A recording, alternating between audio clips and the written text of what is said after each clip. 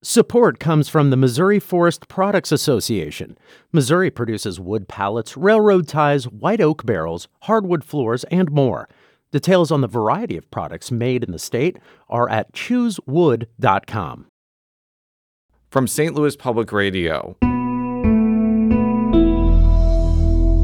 this is the Politically Speaking Hour on St. Louis on the Air. I'm Jason Rosenbaum.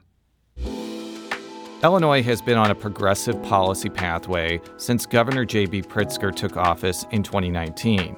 And in 2023, some of the highest profile proposals transformed from an aspiration to reality.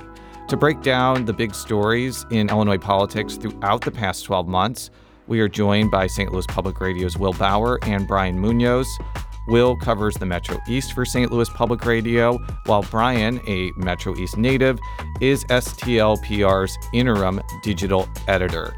Brian, Will, welcome to the Politically Speaking Hour on St. Louis on the Air. So both of you ranked the top stories that you thought affected Illinois politics, and there was actually a tie for fifth between chronic sewer issues in Coquia Heights and paid leave across the state.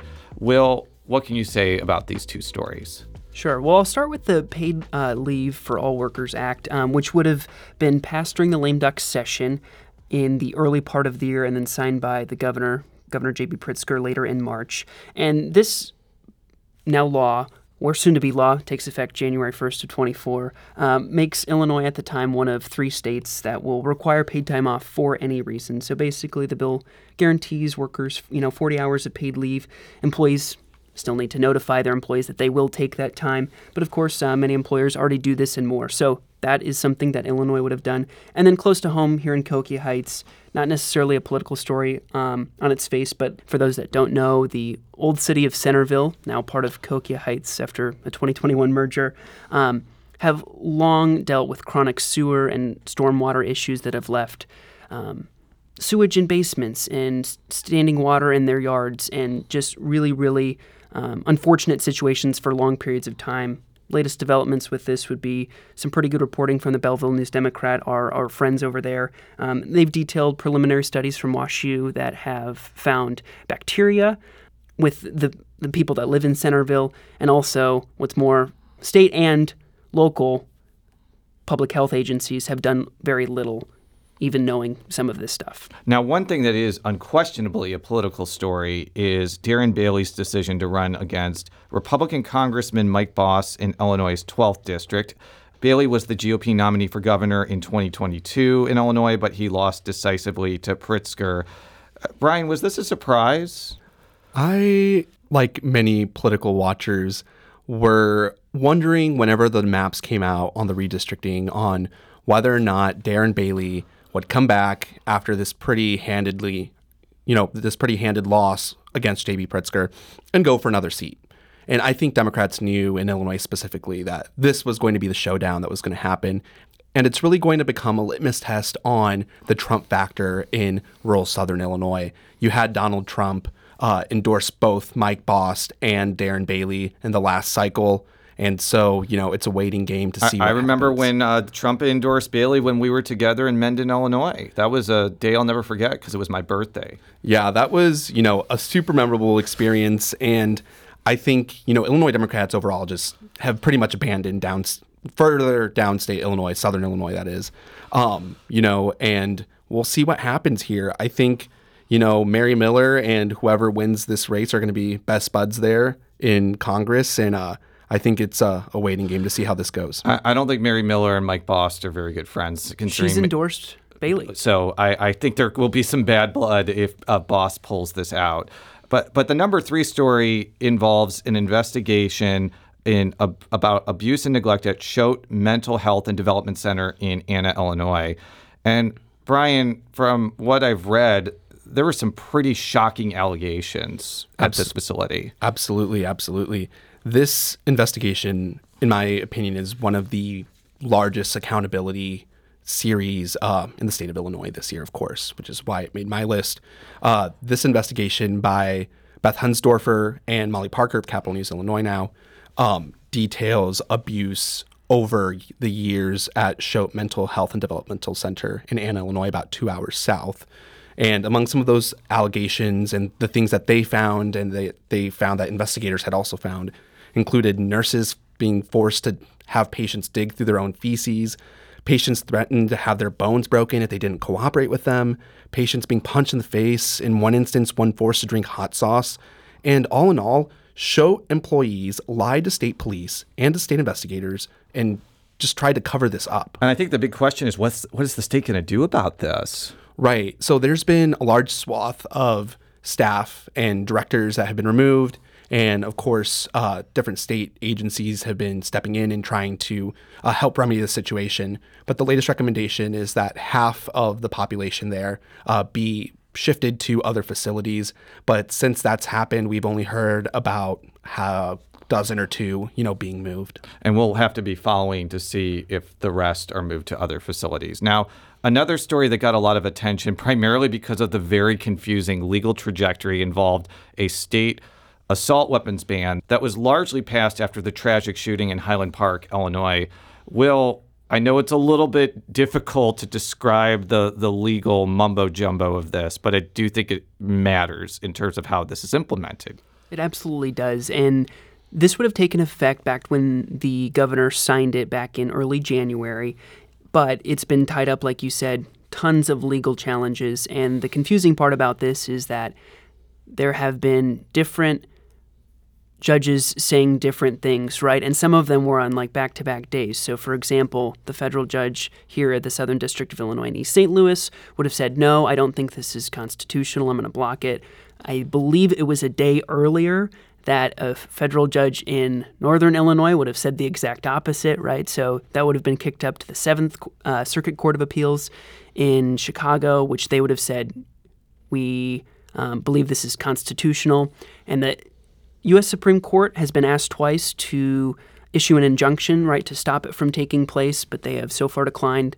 And the big thing that people will be watching is to see if the U.S. Supreme Court does actually take it up and weigh it on its merits, not just we're going to let it take place, but we need to determine, is this constitutional or not? So anyway, lots of legal things took effect in January. There's a registration for registering your gun with state police on January 1st. Lots of things to sort out.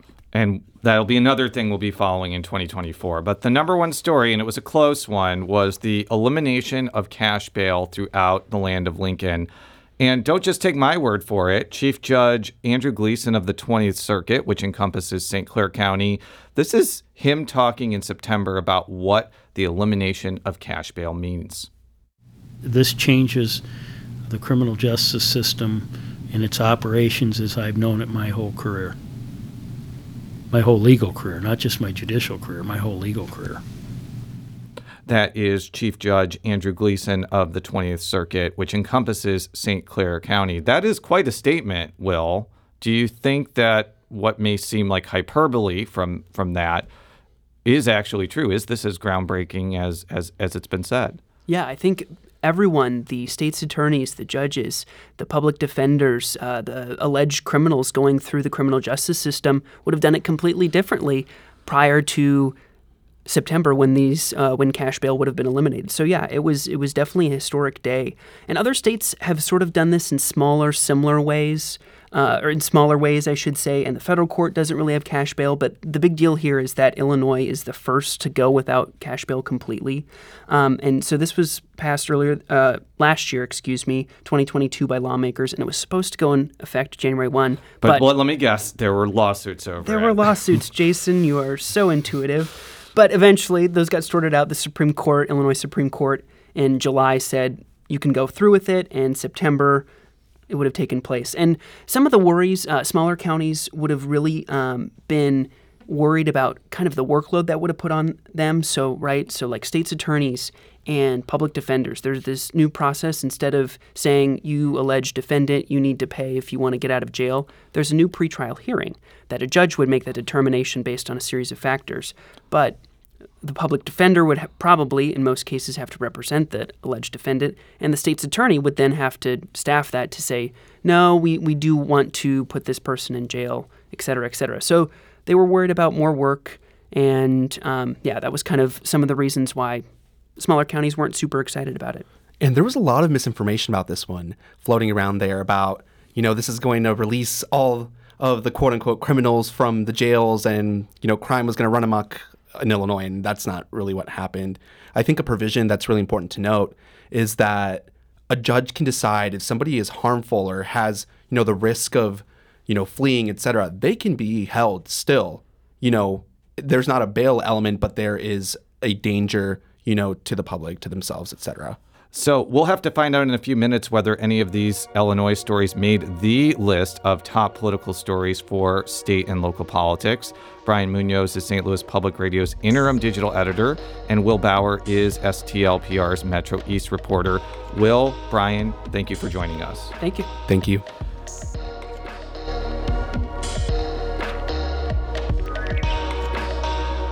When we get back from the break, we'll talk with St. Louis Public Radio's Sarah Kellogg and Rachel Lippmann about the top stories for Illinois, Missouri, and the St. Louis region. This is the Politically Speaking Hour on St. Louis on the Air.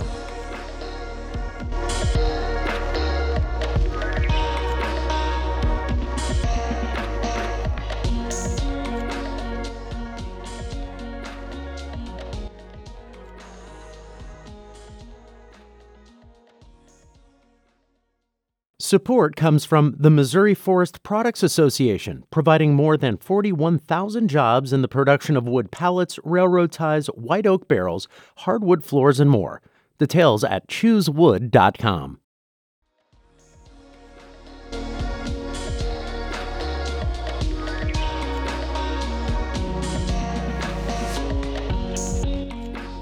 Welcome back to the Politically Speaking Hour on St. Louis on the Air.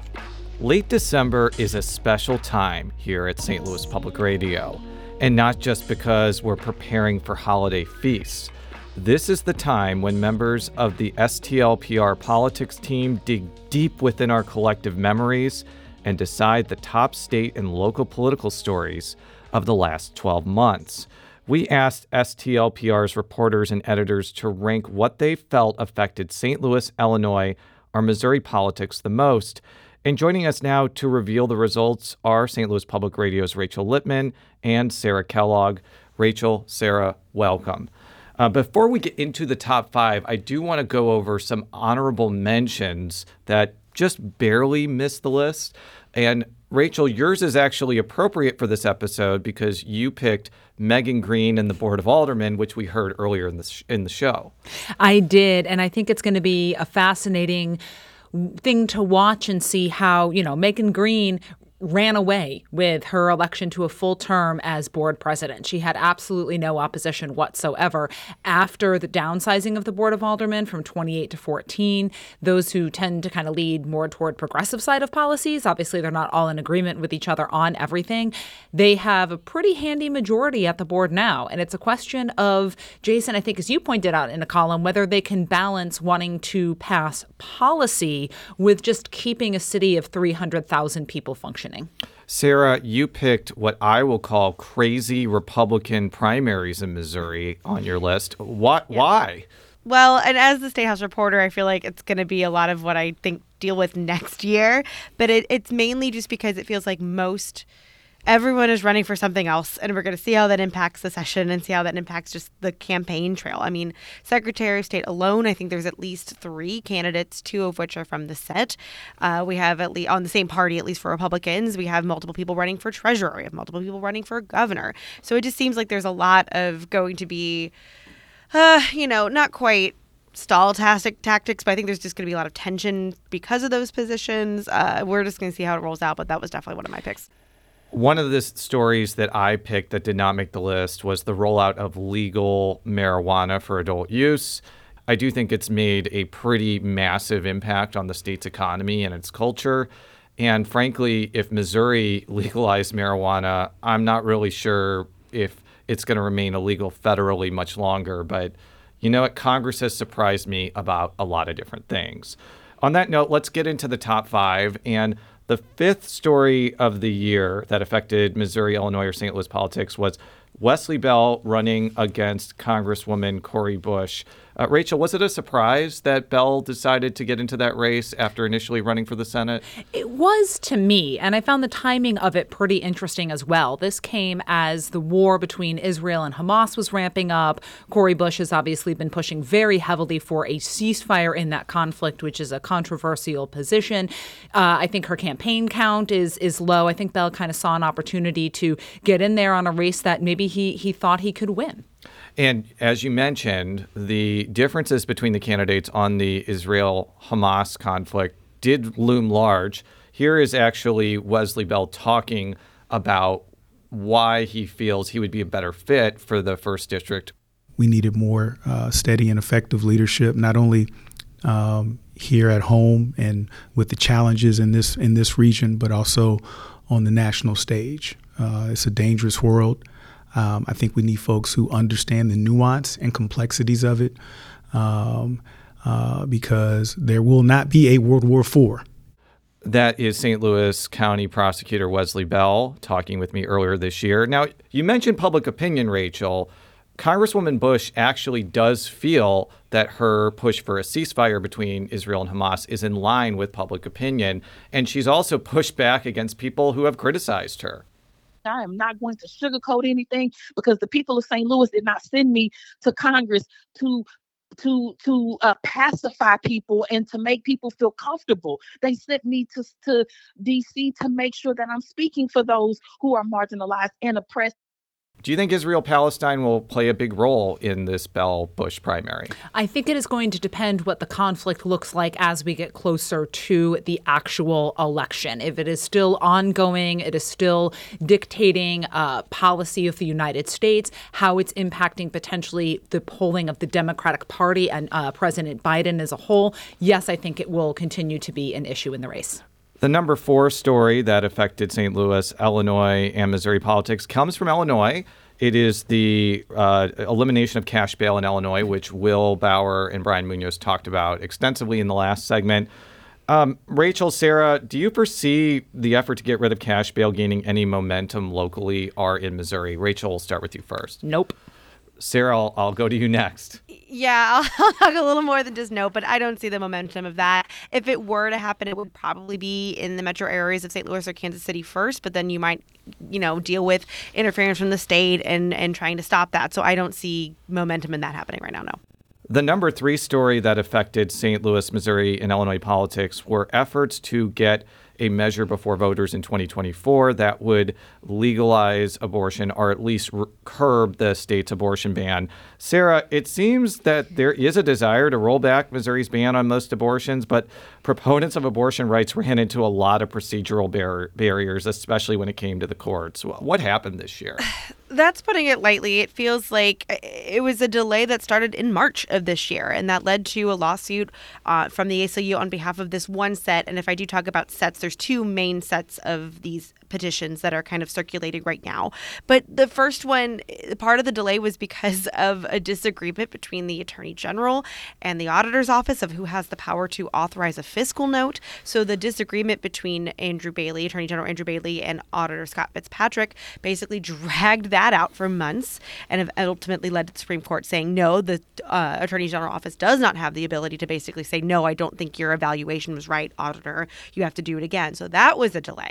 And then once it got through that portion of it, then Secretary of State Jay Ashcroft was able to write his summaries of the ballot initiative, which the ACLU disagreed with greatly on how he wrote that. So then that had to go to court and went all the way up to Circuit Court. The Supreme Court batted it down, but it's been a continuous length and basically delay of getting these to the signature collecting portion, which is where we are now with those. What was interesting to me is that Republicans didn't really try to hide their strategy. You had House Speaker Dean Plocher say that a proposed ballot item to raise the threshold to pass constitutional amendments was aimed at abortion initiatives.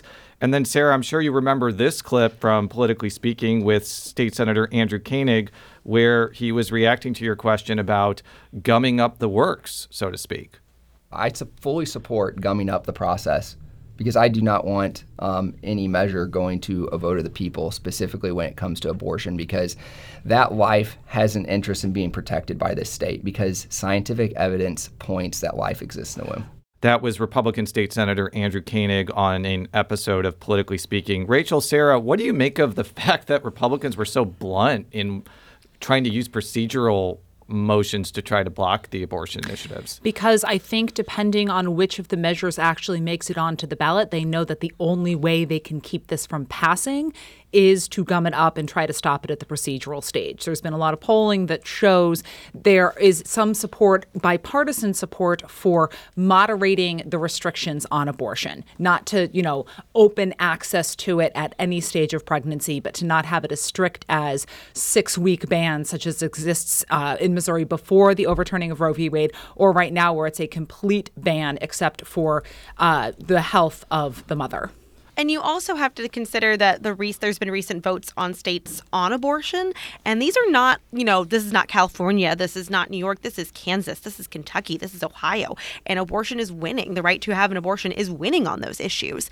And so I think that they're seeing that. And I've talked to lawmakers leading up to session to do my preview story. And there's a lot of saying, well, Missouri isn't Ohio. They said, Missouri is a pro-life state. But I think that there is the idea that a more conservative measure, maybe one that, allows abortions in cases of rape and incest, and maybe at a 12-week ban, that probably would be more popular than maybe something that would go further. So I think that they're seeing that this is a winning issue for states that aren't, liberal utopias. Sarah, you are an excellent seguer because you were alluding to the fact that there is an abortion legalization proposal from a Republican strategist named Jamie Corley that, as you mentioned, creates a slew of exceptions and also has a 12-week window to get an abortion. This is Corley talking with me earlier this year. People, whether they say they're pro-life, whether they say they're pro-choice, whether they say actually neither of those terms really identifies my views on this issue, can get behind what we're doing. That is Jamie Corley. She is seeking to get a proposal on the 2024 ballot that would scale back the state's abortion ban. Now, I can tell you, abortion rights groups hate this proposal. They want to either go up to fetal viability or not have any gestational limits on when somebody can get an abortion. But the reality is that group, which Sarah alluded to, hasn't put a proposal forward because there's frankly some infighting within abortion rights groups about which side to take. So I guess my question for both of you is, where does this issue go from here, given that there's not much time to gather signatures?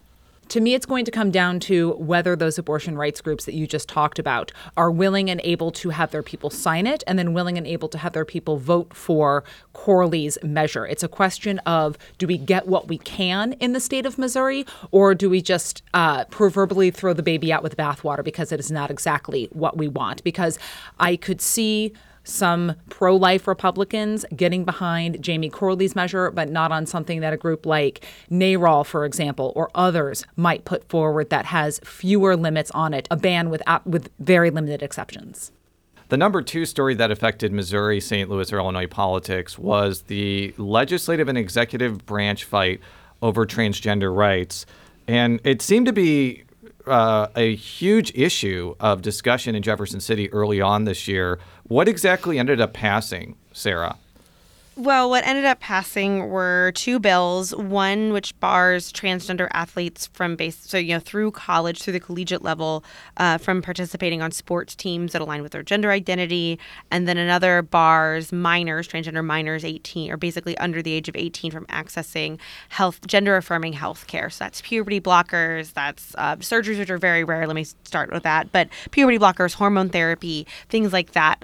And so it was an area of division pretty much the entire session, but it shows that, ultimately the legislature didn't get a ton of their priorities done last year, but that was something that they were able to pass through both chambers, the Republican-led legislature.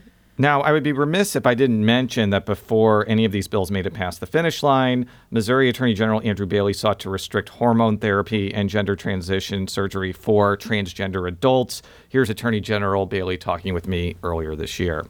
Well, I'm proud that this is an innovative approach to protecting the health care of patients and making sure that mental health patients have informed consent and have all the information necessary to make good decisions. So I'm proud to be innovative in that regard, and we're confident in the ultimate success.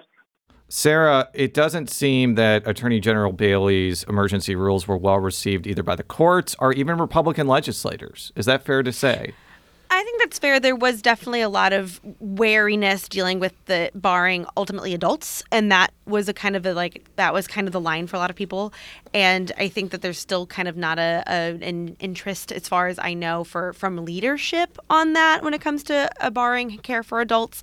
But I don't think this issue is quite over, though. I know I feel like I'm previewing my feature a lot, but it's what I've talked to. One thing that does make Missouri's laws a little different is that there currently is an expiration date. There is a sunset clause that would stop these bills from basically being enforced in 4 years. There's already talk about removing that sunset clause this session, so I don't think we're definitely done with it for now, but we'll see what happens. For transgender Missourians like Chelsea Friels, they see this policy push as both a political wedge issue, but also about Missouri policymakers not wanting to acknowledge their existence. First of all, I want to exist, just in case that wasn't clear. But yeah, no, the goal is to erase trans people and score as much political capital while you can. That is Chelsea Friels, who spoke out against a ultimately successful piece of legislation that barred gender-affirming care for minors. I think that the big question here is, for both of you, do you think that transgender rights and the fight for transgender rights will reach a similar point to same-sex marriage, where it may be unpopular now, but it may gain acceptance into the future?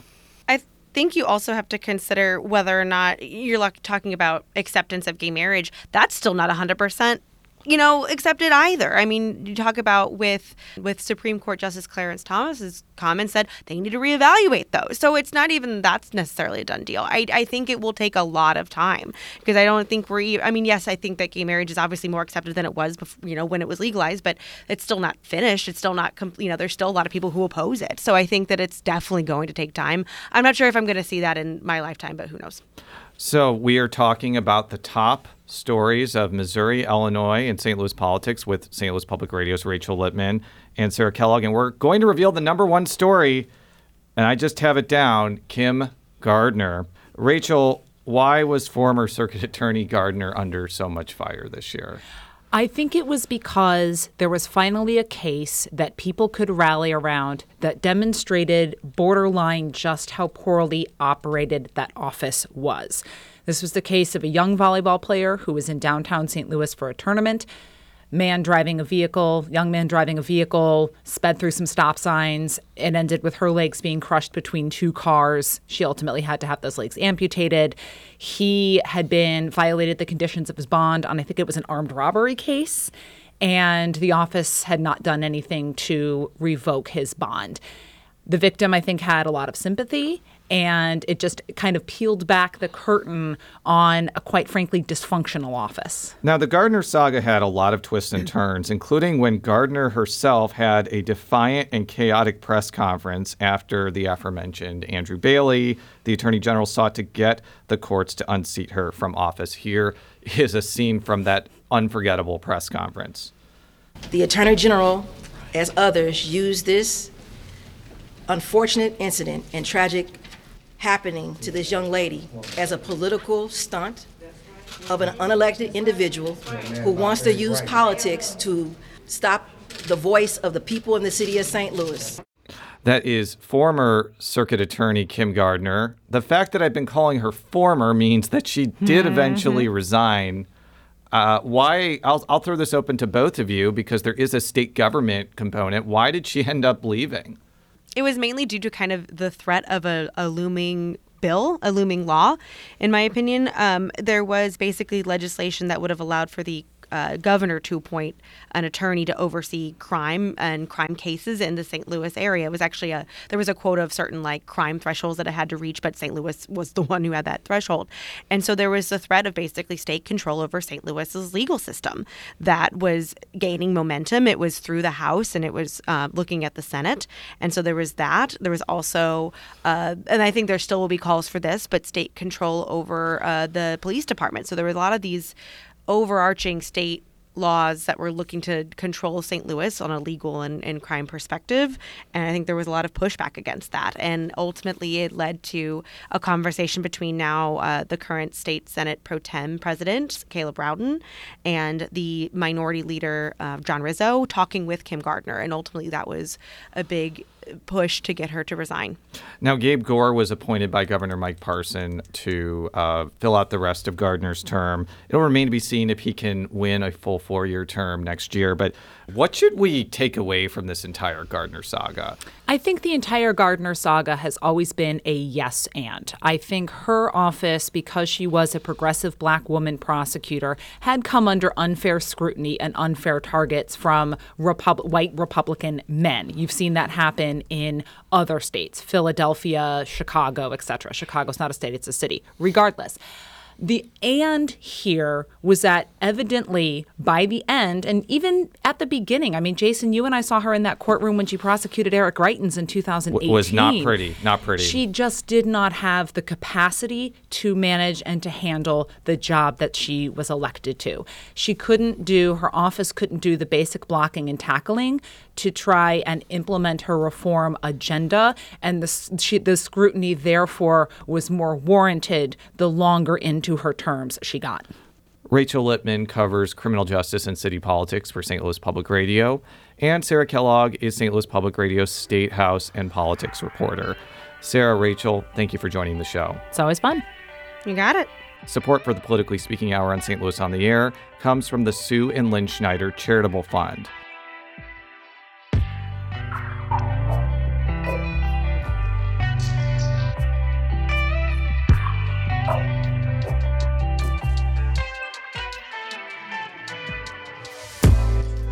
This episode was produced by Alex Hoyer and Jason Rosenbaum.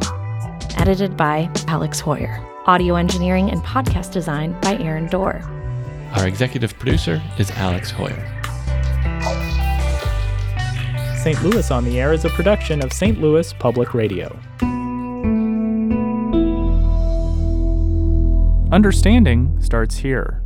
St. Louis on the Air proudly supports local artists by using music from Life Creative Group. Do you find yourself regularly listening to episodes of St. Louis on the Air? Suggest us to a friend you think might enjoy our conversations. And leave us a review and rating on Apple Podcasts on the App Store. It's the simplest way to help people discover our show. Thanks. St. Louis Public Radio is a member-supported service of the University of Missouri St. Louis.